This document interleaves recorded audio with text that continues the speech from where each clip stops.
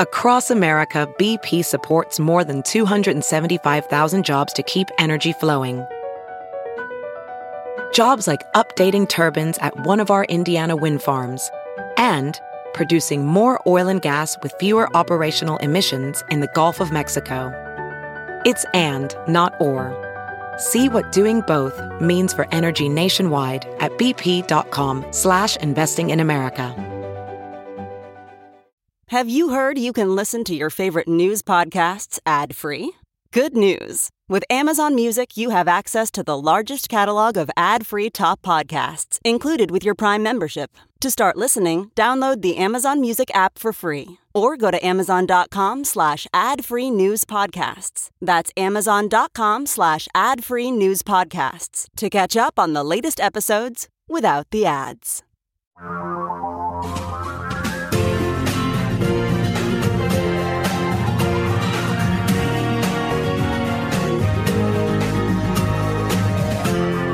This is the Thom Hartmann Program.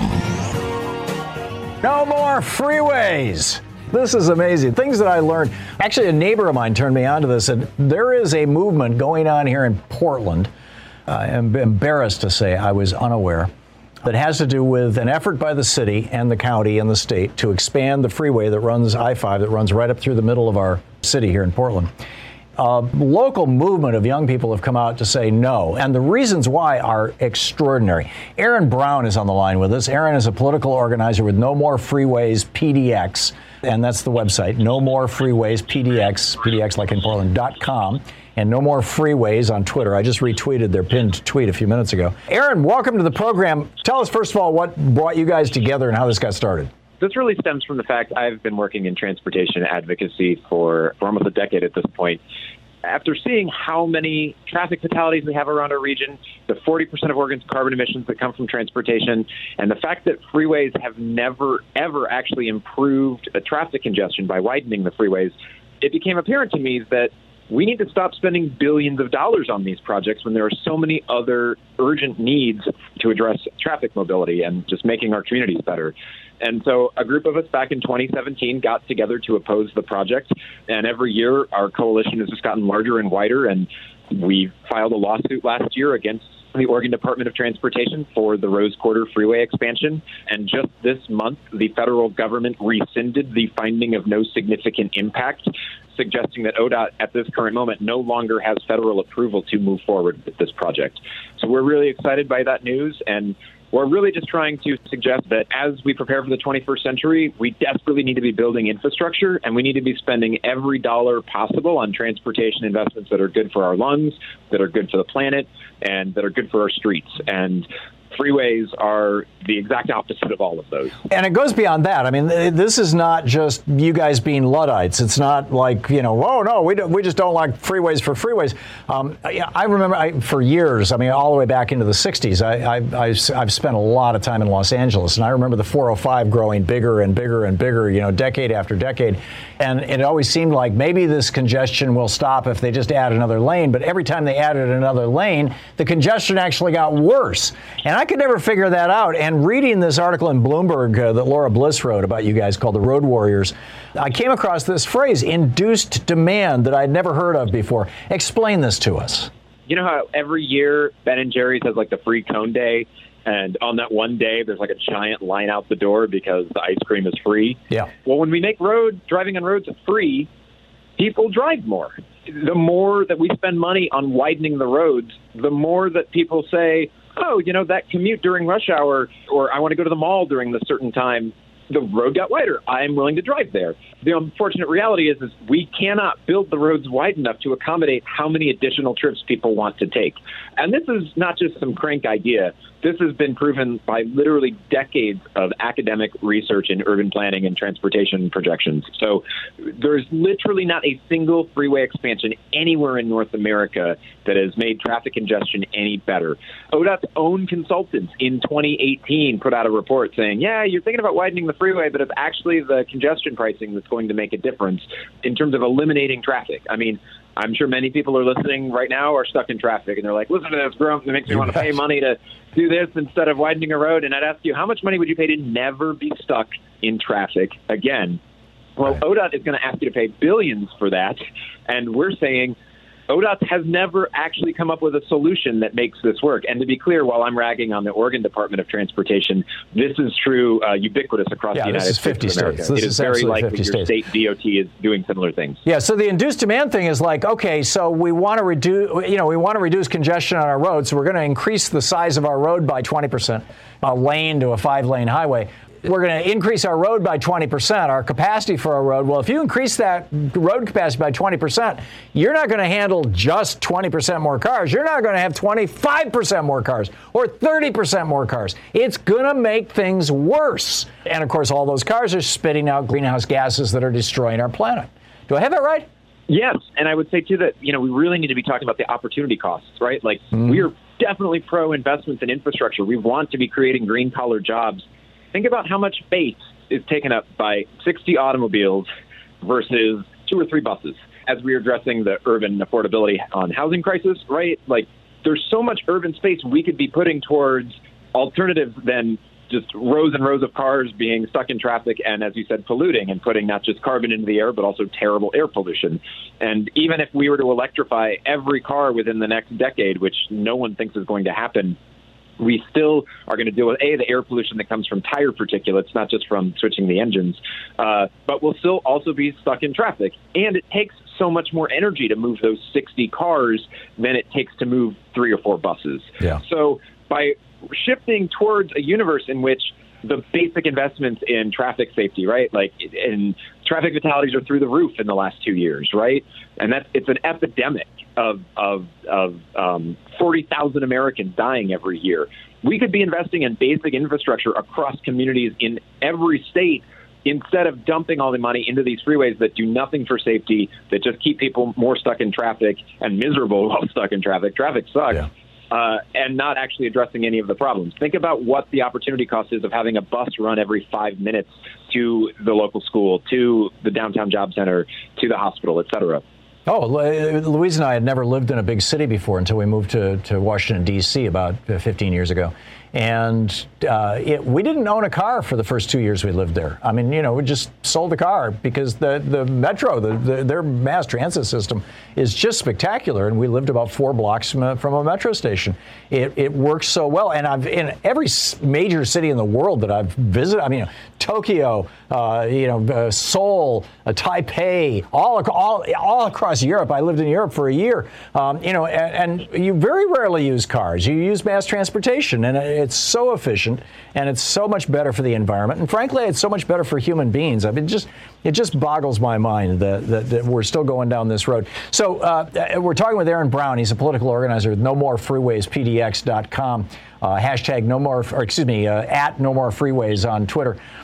Aaron, for people who want to learn more about this, obviously they can go to No More Freeways, PDX.com, but is there a national movement, or are you guys the first? Is there a kind of a mothership for this issue? And if so, where? And if not, how do we build one? That's a really great question. One of the reasons that motivated me to get involved with this effort is the fact that relative to how important this is for climate, we're not talking about banning cars. We're just saying that our future should be shifting towards a universe where the 1 in 3 Oregonians who can't or don't drive have options to get around, and that our investments are in line with that. But the problem has been that, these freeways are very large projects. They often have bipartisan support because, there's a lot of jobs on the line and people are not really familiar with induced demand. And again, congestion sucks. So like the average person who's like, yeah, just add some lanes. I don't care. I don't want to be stuck in traffic. But we are seeing sort of a coalescence around the need to fight all these new projects. And this is all the more imperative because I'm delighted that the bipartisan infrastructure bill passed. There's a lot of money that state by state is going to be spent on projects that are either going to be really awesome or really terrible for the environment and air pollution and everything else. And we are going to need local advocates in every community. So there's a decent chance if you're listening to this, there's a massive freeway expansion that will cost hundreds of millions, if not billions of dollars at a time in which transit service is being cut, traffic fatalities are through the roof, and our traffic patterns are changing in a we're not quite post-COVID yet, but the ways in which people are commuting is changing, and therefore the infrastructure and bus service we need is changing. So I would say that there's likely not a freeway fight in your community, and if so, we would love for you to start one. And we're starting to connect with folks in Houston and in Austin and in Minneapolis and other places, and just learning the tricks of the trade of how these state departments of transportation sort of put these sleights of hand to say that these projects are necessary, or how they sell them, or the massive contracts that go out to communications consultants to mail things to the public that totally ignores the massive, hideous climate implications of these massive polluting freeways. So in short, we don't have a national network yet. We desperately are trying to build one. Just starting to pay attention to what your state DOT is doing and being a little bit more skeptical that adding more lanes has ever improved congestion. No, in fact, it makes it worse. I mean, that's the thing that blew my mind. Aaron Brown, political organizer with No More Freeways, PDX.com. Check it out. And in your state, in your community, reach out to Aaron and get some information about how you can do things. No More Freeways on Twitter as well. Start your local freeway revolt. Thank you so much. There you go. Amen. Thank you, Aaron. This is the Thom Hartmann Program. More of the news of the day. And actually, I got a geeky science for you. Is body fat linked to cognitive decline? Check this out. We've got a geeky science here for you that's just absolutely amazing. A group of researchers were looking at, actually they started out looking at heart processes, and this was a total, the volunteers' ages were 30 to 75 years old. The average was 58 years old. It was 9,000 participants. Out of these 9,000, 6,733 of them underwent an MRI that was looking at abdominal fat packed around their organs, vascular brain injuries, parts of the brain that might have been, damaged. And what they found was that, and they're unsure why. Nobody understands the mechanism of this. Probably the next big thing to dig into. But what they found was that the more body fat we have as we get older, well, not just older, but throughout life, the more body fat we have, well, here, I'll just read you the sentence. Researchers from McMaster University report higher levels of body fat are a risk factor for cognitive decline, slower thought processing speed, and memory issues. Even after the research team accounted for cardiovascular risk factors like diabetes or hypertension, and they ruled out vascular brain injuries, the results stayed consistent. There was an undeniable association between body fat and lower cognitive scores.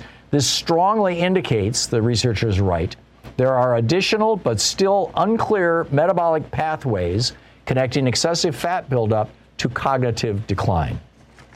Thinking, okay, time to take another walk. It's time to control our diet a little better. Anyhow, Martin in Seattle. Hey, Martin, thanks for listening to KCBS. What's on your mind? One good way to reduce body fat, and actually, I think it's been shown to help people live longer, is just intermittent fasting. Limit all your eating to about 8 hours each day. You can have a big meal at the end of those 8 hours, but just limit it to those 8 hours, and your body will actually burn fat during the other 16 hours if you go long enough without eating. You can have water during that time, just don't eat. I've pretty much lived my life that way, Martin. When Louise and I were first married, we were really into being vegetarians, and we were also really into Arnold Ehret. He wrote this book called The Mucusless Diet Healing System back in 1920, and it's still out there, it's still in print. His argument was that you should never eat breakfast, that eating breakfast was just a terrible thing. The body really needs to get up and get going and all this kind of stuff. And so, we just stopped eating breakfasts literally in the late 60s. Other than occasional Saturday or Sunday morning, walking down to a nearby restaurant and having breakfast as a social thing, I never eat breakfast. I have not eaten today. It is almost noon here on the West Coast, and I have yet to have had even one bite of food. And that's my normal day. I find my brain works better. And then I'll go home and I'll have a light lunch, and then we'll have dinner around 6 o'clock, and that's it. And it's worked for us. We've also tried the 2 days a week of 500 calories a day, other intermittent fasting thing, and that seems to work well, too. Although, as long as you get, the more of a struggle the body out, a little bit each day, exposure to cold, fasting, things like you take a 30-second cold shower after you're done. Just the idea is to stress the body a little bit, not too much each day, and that's supposed to not only helps you live longer, Obviously, with the fasting, you'll reduce your body fat. No, you're absolutely right. Or you shift it from white fat to brown fat, which is a good thing to do. Maverick in Edmonds, Washington. Hey, Maverick, what's on your mind today? Well, Tom, welcome to the Year of the Tiger, which is a great relief after 4 years of the comb-over spray tan jackass. Yeah, okay. Good morning, and the reason I'm calling today is because you had a caller, I think it was Wednesday. I think her name was Mary, calling from maybe Houston, Texas, and the topic for a lot of the day was the teaching of cruelty in school to children.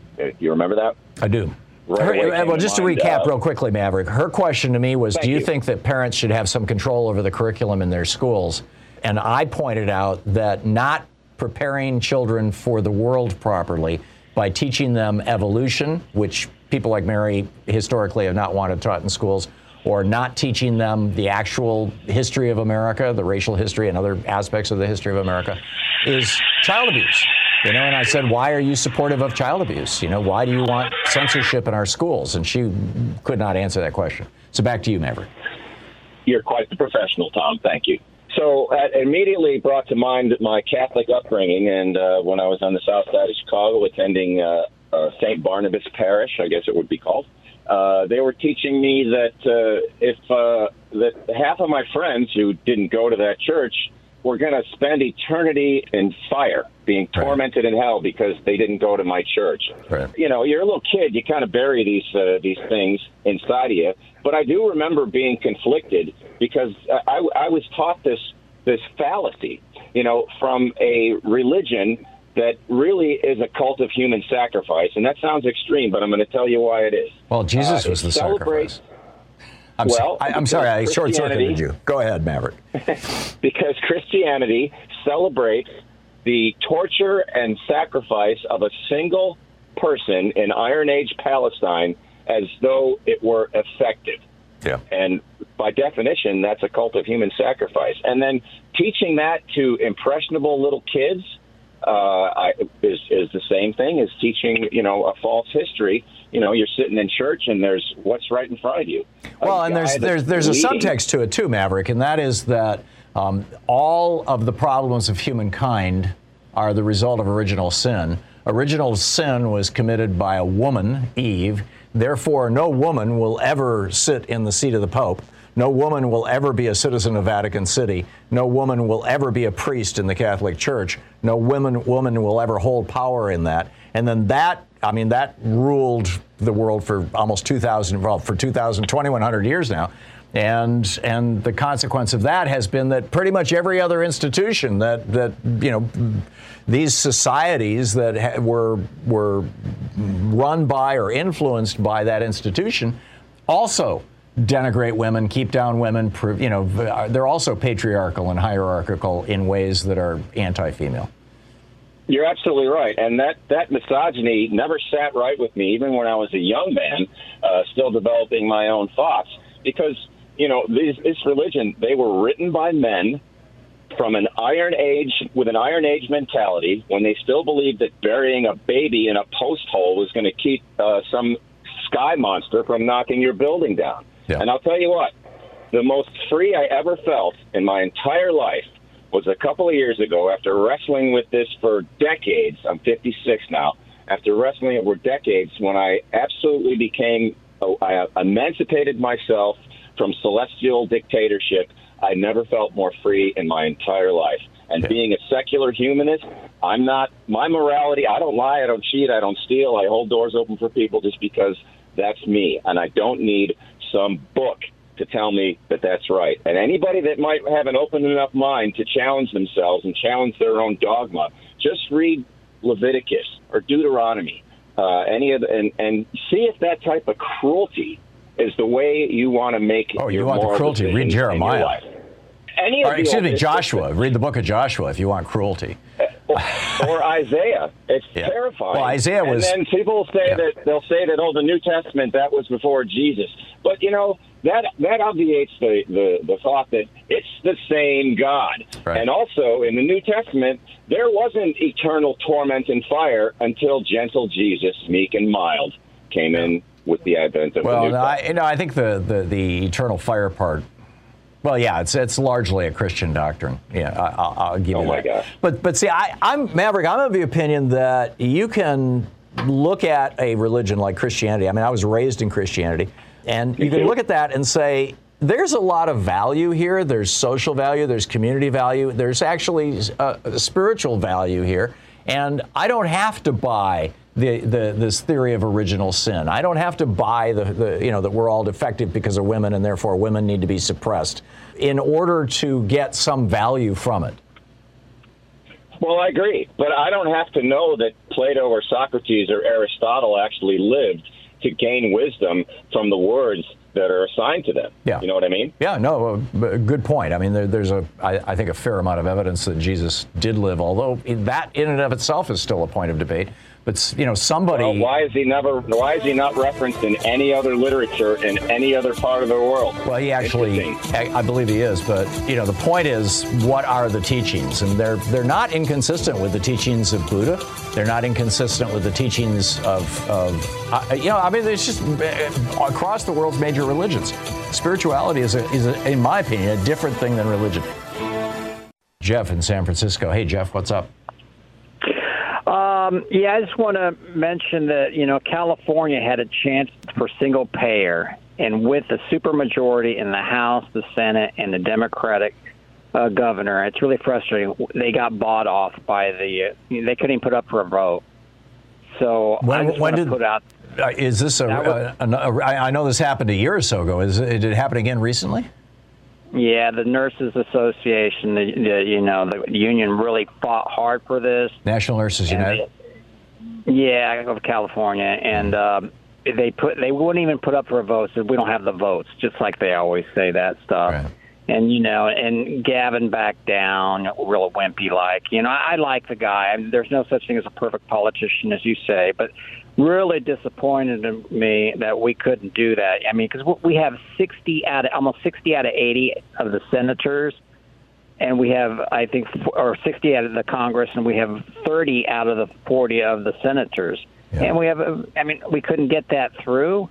I'm a small business owner, and we pay, my wife and I, with my son, we pay about, close to $40,000 a year in health care for our employee and ourselves and my son, Yeah. And they're That's whining. nuts. The math doesn't add up. They said, well, it's good. The taxes will go up $160 billion. With 40 million people, that's not a lot. That's $4,000. So I have a question for you, Jeff. Sure, I'm sorry. Number one, if a state, and this is, a friend of mine was running the Vermont Department of Health when Governor Shumlin signed single payer in Vermont and tried to put it into place, and discovered, much to their chagrin, that Medicare and Medicaid money would cease coming into the state, and they'd have to pick up that huge bill, and it would bankrupt the state of Vermont. I mean, we actually have a state that passed and put into law single payer health care, and they couldn't do it because of that. And Ro Khanna is the sponsor of legislation, or one of the sponsors of legislation in the U.S. Congress, to provide a Medicare and Medicaid waiver to any state that does single payer, so that they don't get kneecapped by having to all of a sudden pick up the full cost of everybody on Medicare and everybody on Medicaid in the state. All that money is federal money.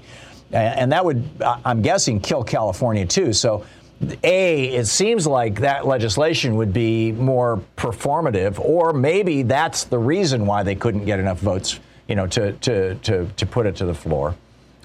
Is that what's going on? That really we have to do the federal thing first, or is this really an example of Democrats being bought off? And if so, my other question to you is, and Jeff, we only have 30 seconds, is the California media covering this? I'm in Oregon. I don't get your media. No, you hear very little. It's on the local news, but it's not that big. They cut down. One last thing, but I only have 30 seconds.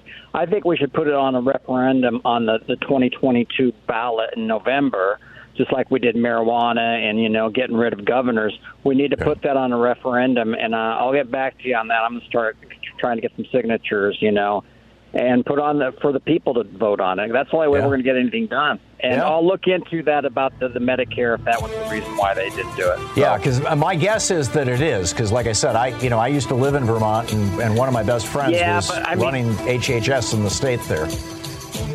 Well, but we're as big as Canada, and we have twice the GDP. I don't see why we can't. Which means you'd have a multi-billion-dollar, Medicare and Medicaid bill. I mean, it's a size. It wasn't size. It was Medicare and Medicaid would have kneecapped. Patrick in Seaside, California. Hey, Patrick, what's on your mind today? Hi, Tom. I wanted, if you'll allow me, to list a few points of concern on my part, and I actually wanted to know your thoughts on what is going to happen to our country if 2022 and 2024 go as badly as they possibly can. Because I feel like if you go from November 2020 to November 2022, I feel like I'm on, and we all are, this slow-moving train to hell, and no one's hitting the brakes. My concerns are, well, a few.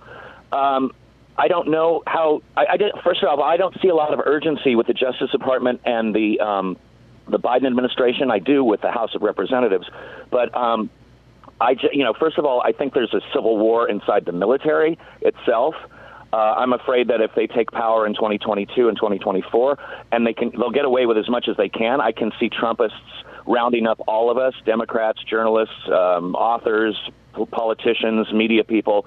I could see them executing people in the streets on television I see that's very unrealistic. But I mean, these people, once they get in power, you think that's unrealistic? That's exactly what Kyle Rittenhouse did, and he was celebrated by the Republican Party.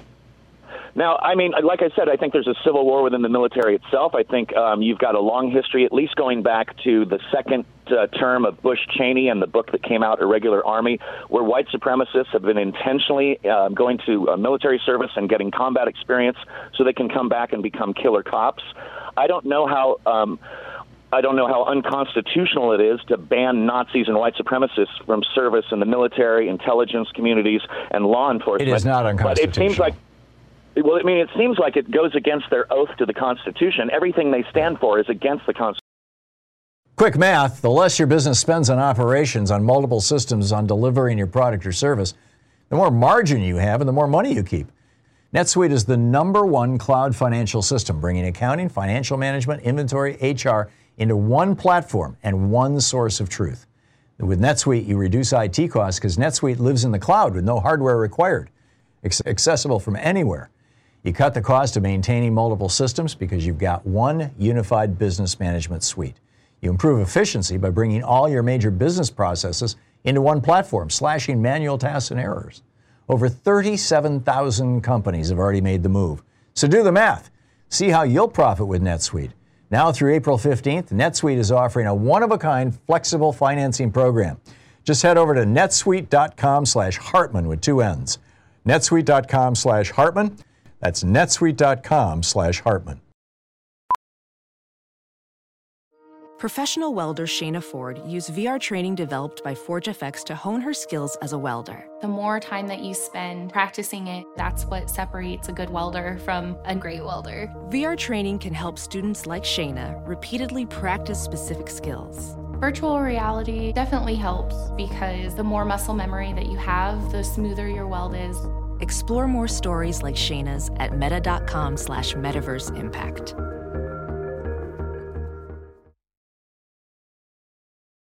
Constitution.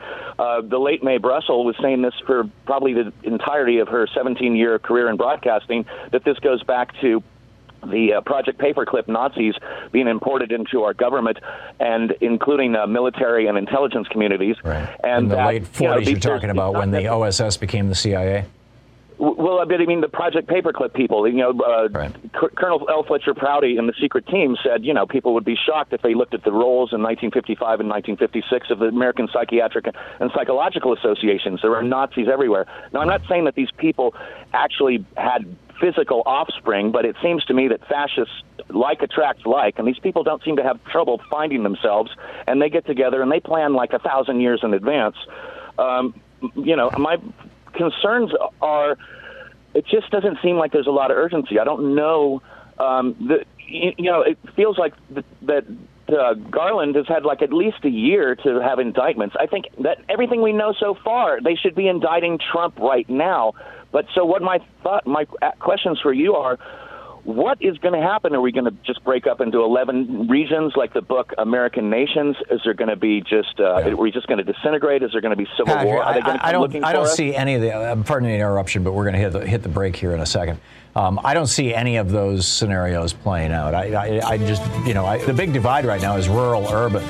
And so in other words, I shouldn't start a GoFundMe account to move to New Zealand or get my Irish dual citizenship through my father and leave? Ireland might be good, although they're having their own problems right now with Brexit. Bobby in Charlotte, North Carolina. Hey, Bobby, what's on your mind today? Hey, Tom, I have an idea I'd like to get your feedback on. We have a propaganda problem, as you know. Fox is a big part of that.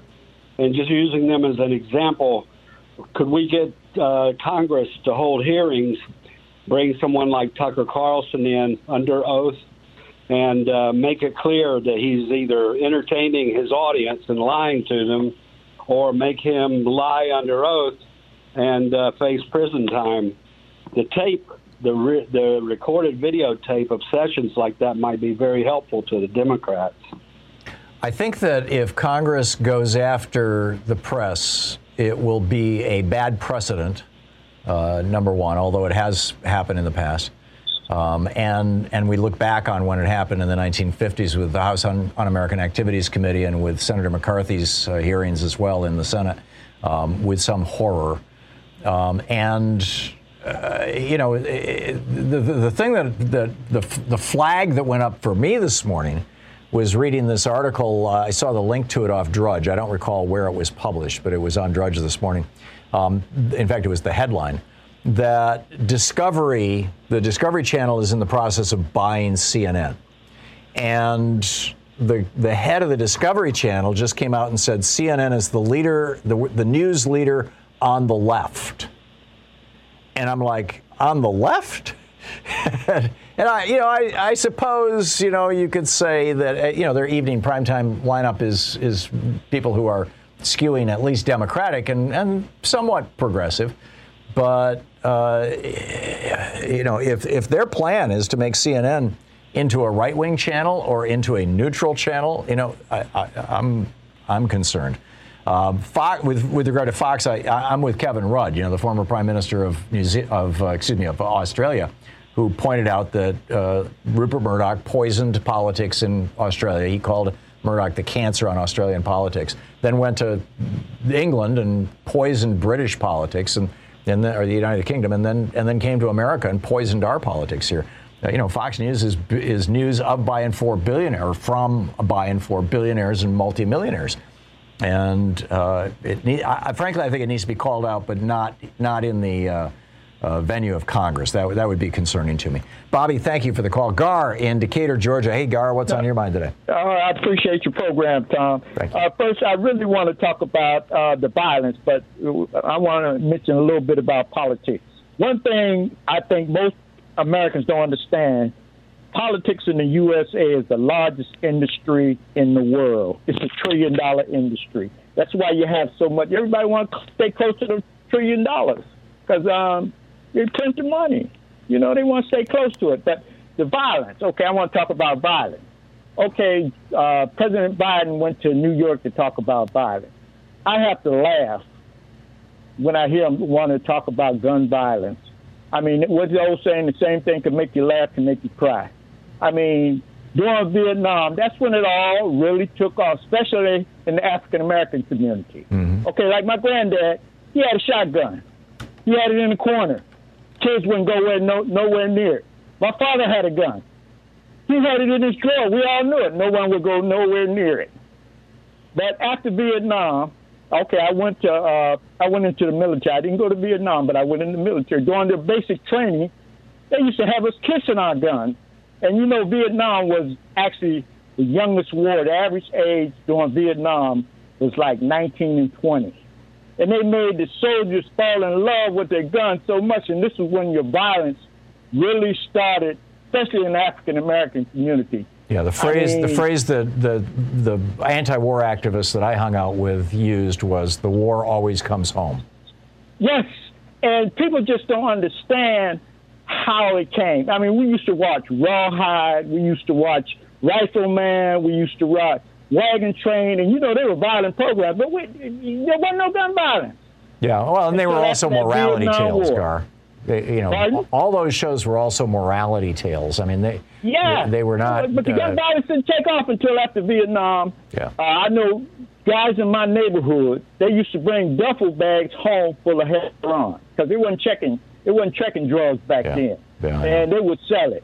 Guys 15 years old was holding $100 bills and stuff. This is in the 60s. Yeah. No, and that's when that violence really took off. I get it, Gar, and I think your point about the war coming home is really, really well taken. Thank you very much for that. Juan in Pacifica, California. Hey, Juan, what's on your mind today?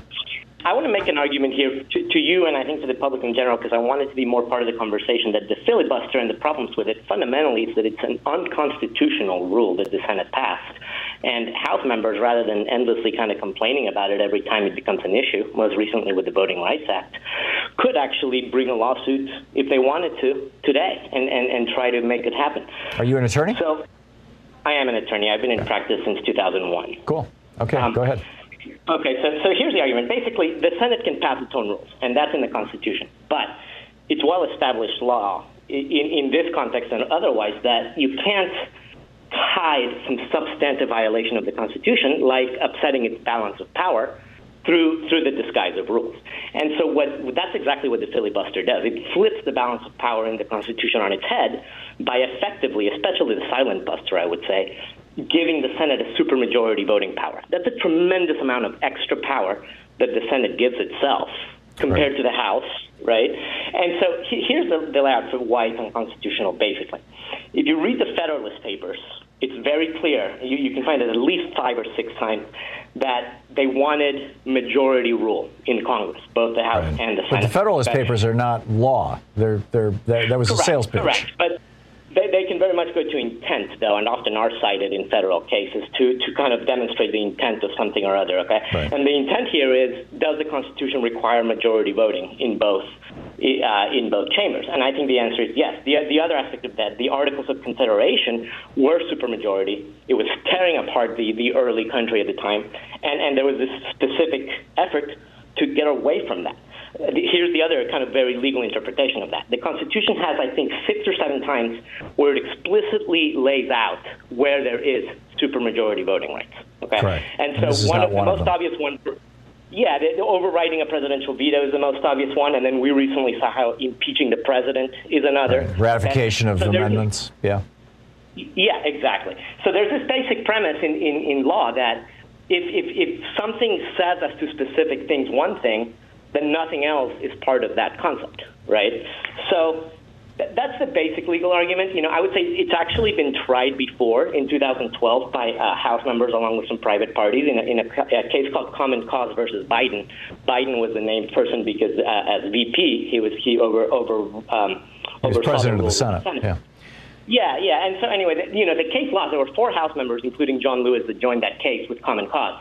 I think one of the key mistakes they made actually was including private parties in there and a few others. But regardless, that case actually in the D.C. Circuit didn't win, but there's enough literature now by some very smart attorneys, I think out of Chicago, employment lawyers, but also constitutional lawyers, that make the case as to how this is distinguishable. And I would love to see, I see so many complaints from House members, but basically just pointing fingers, at senators like Sinema, Manchin. In my opinion, these people are in bed with wannabe oligarchs. They're puppets. Yeah. They're puppets. What about, never going to be convinced. Juan, forgive the interruption. I'm looking at the clock here. And what about Article 4? I mean, Article 4 in the Constitution says that the federal government shall guarantee the states a Republican form of government. Now, it doesn't say that the federal government itself has to be run along Republican principles.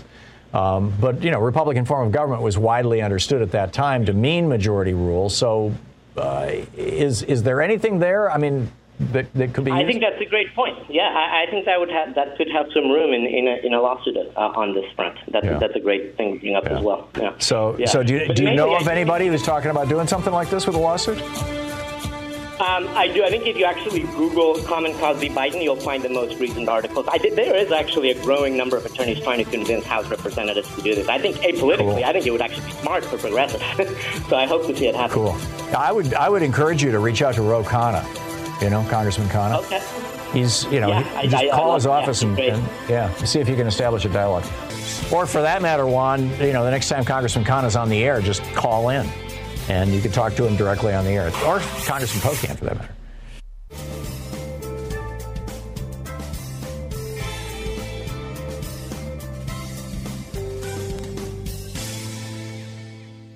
John in Hillsboro, Oregon. Hey, John, what's on your mind today?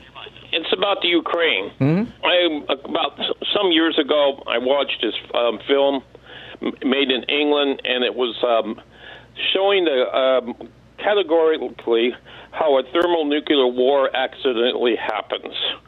And this film actually takes place in the Middle East, but it's between Russians and Americans, or NATO. And my hair stood up in the back of my neck about some of the relations of this film towards what's going on now. The name of the film is called Threads, like threading a needle. Mm-hmm. You can access the film by just going to research or whatever on your apps and just key in the threats. Mm-hmm. Or if you don't want to see the movie, you can Google it, and there's a pretty good write-up about it. Yeah. But it's not just about... Was this a novelization? I mean, was this fiction? Fiction. It was as opposed to a docudrama. Yeah, okay. There was a narrator. Right. Telling the people how each stage happens, and also it does a social thing about it, how the people, this happened in, they used a city in England called Sheffield, mm-hmm. and they gave all the technical data of Sheffield, and then it was going about the politics, about what was going on, mm-hmm. and how people were trying to resist it, but of course everything went on a lockdown. Yeah. It's not a feel-good movie at all, but what I'm just trying to get across about how everything, the genesis of about the two sides started to build up, and then something accidentally happens. Yeah. And so that's what happened with World War I. Well, okay, all right, but this was a little bit more, up to date. Yeah. And et cetera. But the whole thing, it had the confrontation of U.S. troops and Russia. And so I was just kind of thinking what's going on right now, on Ukraine. So Welding instructor Alex DeClaire knows firsthand how VR training platforms like ForgeFX can help meet the demand for skilled workers. Anywhere you go look, there's going to be a shortage of welders. VR training can help welding students learn the skills they need to begin and advance in their career. The beauty of virtual reality is it simulates that exact muscle memory that they need. Explore more stories like Alex's at meta.com/metaverseimpact. As you write your life story, you're far from finished. Are you looking to close the book on your job? Maybe turn a page in your career? Be continued at the Georgetown University School of Continuing Studies. Our professional master's degrees and certificates are designed to meet you where you are and take you where you want to go. At Georgetown SCS, the learning never stops, and neither do you. Write your next chapter. Be continued at scs.georgetown.edu/podcast. I'm just trying to get it off my chest because it's, kind of bringing back bad memories. Yeah. But the film was really kind of well done, even though on the technical part, you have to think about 38 years ago how, things have changed a little bit technically. But the gist of the film was went into the whole, step by step of how things led up to a shooting war. Yeah. And then it was just talking about the politics, the people, whatever, discussing what's going on, et cetera, et cetera, et cetera. But anyway, I'm just trying to, Yeah, I know, right now, President Putin is in China hanging out with President Xi for the Olympics, and my understanding is that Putin is basically saying, we'll support your efforts to take Taiwan if you'll support our efforts to take Ukraine, or maybe Xi said it or whatever, but they, this is kind of joint communique. I don't know if it was a formal one, but it was in the news this morning. I'm not sure that that's going to raise tensions. I mean, it may even kind of lower tensions, given that it's like, okay, now we've got this Cold War situation. I just don't know. John, like you, I'm watching the situation with concern. I think the whole world is. But anyway. Bill in St. Helens, Oregon. Hey, Bill, what's on your mind? In relation to the filibuster, I just would like to point out Article 1, Section 3, the Vice President of the United States shall be the President of the Senate, but shall have no vote unless they be equally divided, kind of like where we're at right now.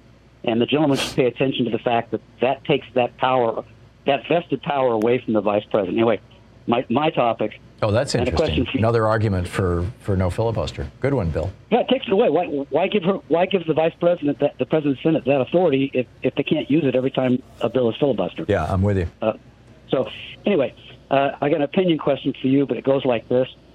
1876, multiple slates of electors submitted to the Congress. Congress passes 1887. They pass the Electoral Count Act, saying they have the authority to decide which slate to pick. In my opinion, Tom, totally unconstitutional. The simple answer was just to say we won't count any slates of electors from a state with multiple slates because we have no way to do it. An patent impossibility. All right. The problem with that, though, is that the Constitution requires an actual majority of electors.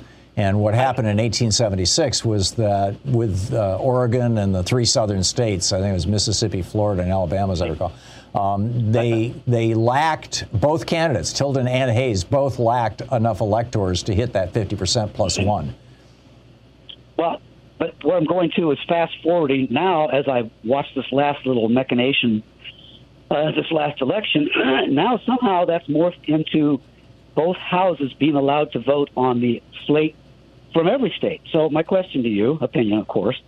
So what happens 2024 comes, Republicans have got control of both houses, and just blue state after blue state, they just reject the electors. So, no, we're not counting those.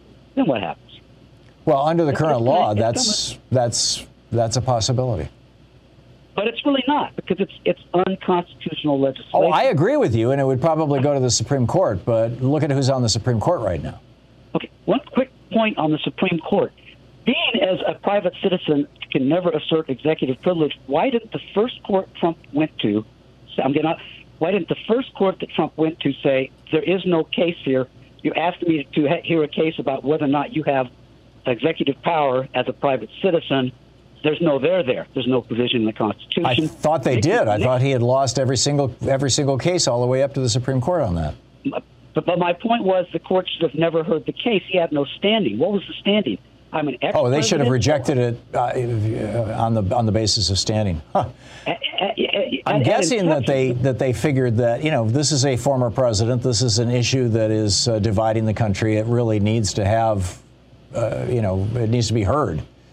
And yet it was Nixon that came up with the whole concept of executive privilege in the first place. So now we're arguing whether or not an ex-president has a power that a previous president asserted, and we kind of graciously went along with. There's some. Are you sure of that, Bill? I thought executive privilege went way before Nixon.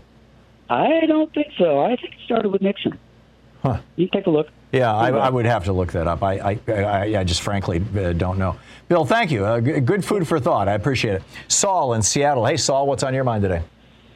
Hey, Tom, I just wanted to call and say thank you for everything that you do. And as a newly politically active millennial, your show's had a great influence on me. Great. Thank you, Saul. Tell your friends. You're welcome. Of course. I've been telling everybody I work with. Cool. So we have 1 minute to the end of the hour, Saul. What's on your mind? Perfect. I'll make it quick. I don't know how much you know about Greek mythology, but I wanted to point out that during the events of the Titanomachy, and how Atlas was punished for fighting against Zeus. And his punishment was to hold up forever the heavens, right? Right. And that kind of leads me to my point about the title of Atlas Shrugged.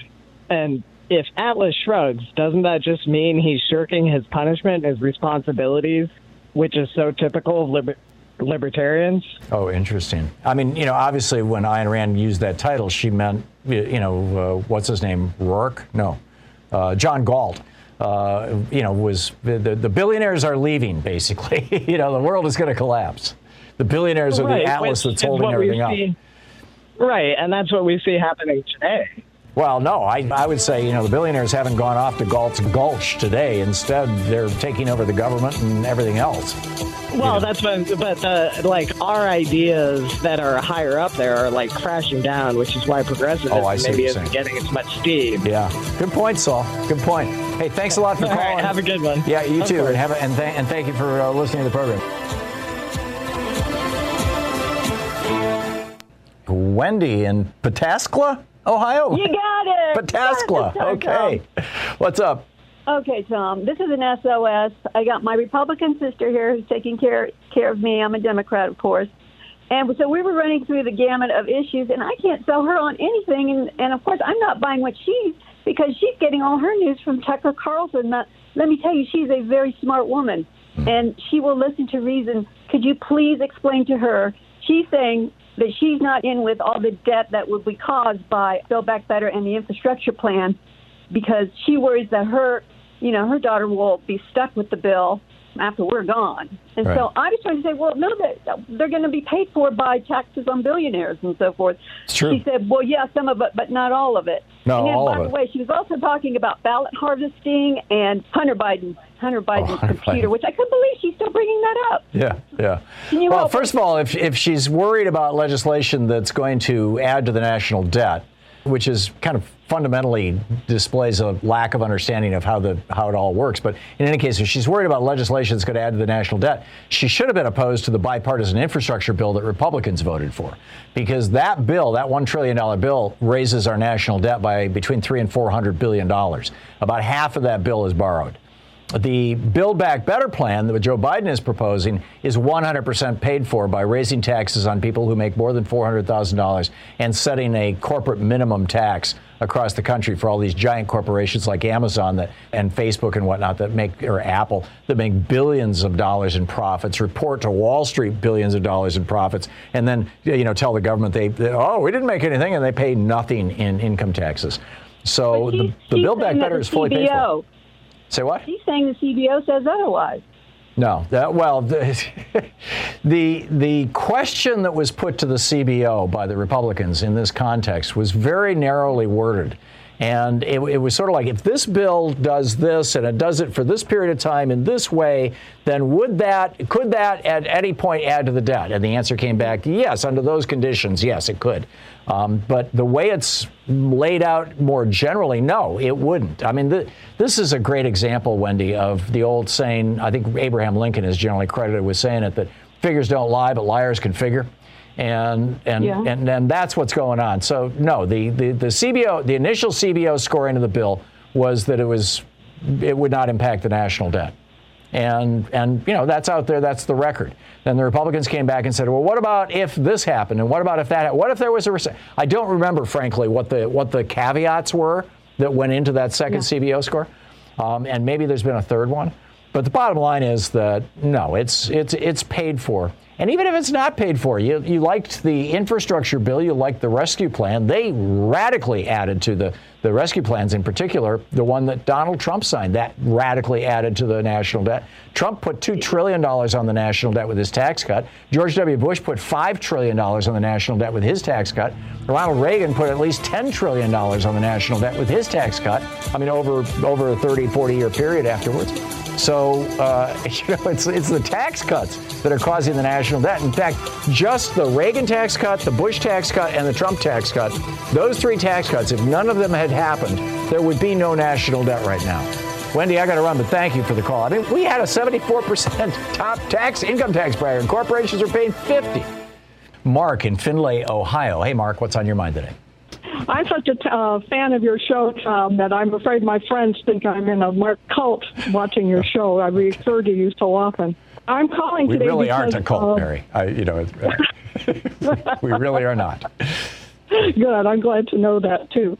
I'm calling because on The View this morning, they had Mark Cuban as a guest, and he was promoting his new website, costplusdrugs.com. Oh, yeah.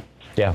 And it sounds just fantastic. And this is, I'm referring back to, I was inspired to call because of your caller in the last hour on the drug prices being so bad. This potentially will be a tremendous help to people on insurance or Medicare or whatever they have. The prices, I went on and looked at it, the prices are so low. They give an example of a drug I never heard of on their website. It's imatinib, which I have no idea how to pronounce. It's an immune suppressant, yeah. It said that for a 30-day supply, with them it costs $47.40. And the retail at other pharmacies is it's almost $10,000. I can hardly believe it. Wow. Well, that drug isn't what I thought it was.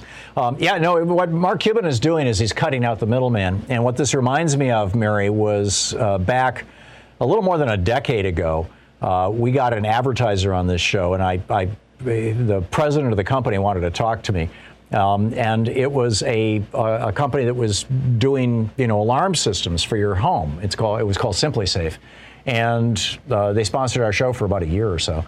And I talked with him, and he was like, this whole industry of alarm systems for homes is like a giant con. You subscribe to these things. They make money over a long period of time. They install their equipment in your house. He said, I'm just going to sell people the equipment. They don't have to pay me any more money. It's just a product. And he disrupted that industry really, really badly and led to a dramatic reduction in cost across the industry. Because one company had come along and said, we're not going to do it the way everybody else is doing it.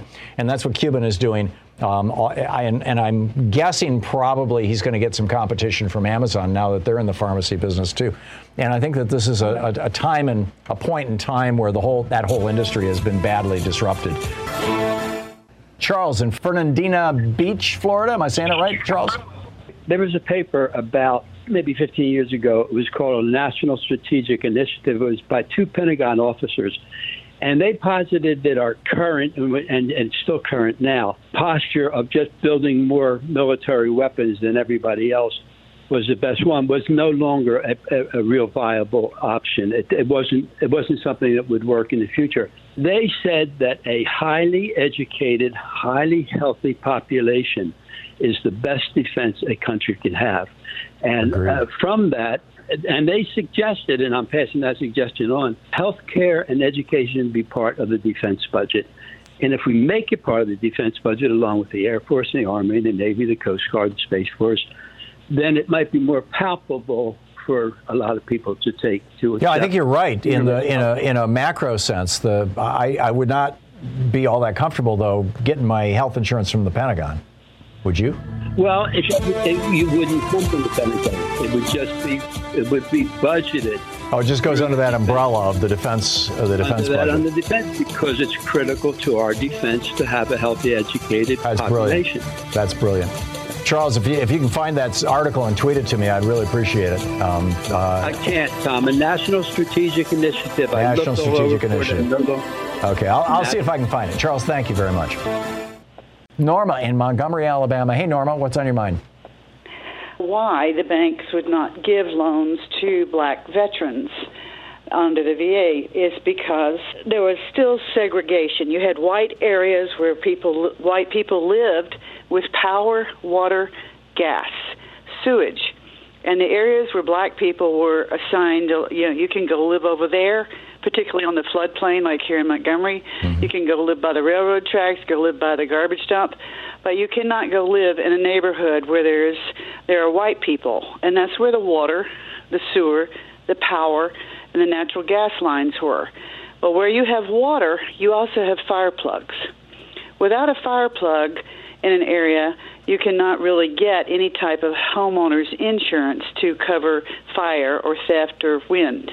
And so without insurance, and of course because you are black, you'll never earn enough money to pay the loan off, you can't qualify for a loan. Instead, this also had a social impact because if you have to walk to the river or the creek or a community well every morning to get water, take it home, and heat it up. This takes time out of your day. And if you don't have power or natural gas, you're also cooking and heating with wood or coal, which you have to acquire, which also takes time out of your day. And you also have to use a outhouse. And so you also are emptying the bucket from under the bed in the night every morning. And if you want to take a bath, you have to heat the water, which means more wood or coal. And so this was one way of discriminating against black people across the South. Right. This made their day longer, it made their day harder, and it made it harder for them to keep themselves clean. And therefore, you can't have those people in your home. This is one of the cruelest things they ever did. Yeah. This is one of the cruelest things they ever did. And also, of course, the bus lines, when they started having buses, did not go into the black neighborhoods. They had to get downtown to the main terminal and ride the bus to go to work. Right. Yeah. Norma, thank you. Thank you. You're welcome. Spot on. I appreciate it. You always bring something.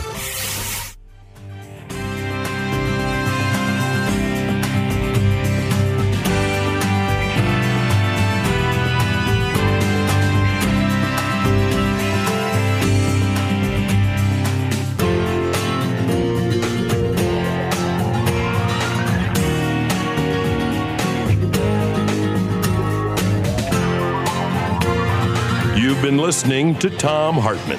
For audio and video archives, visit thomhartmann.com.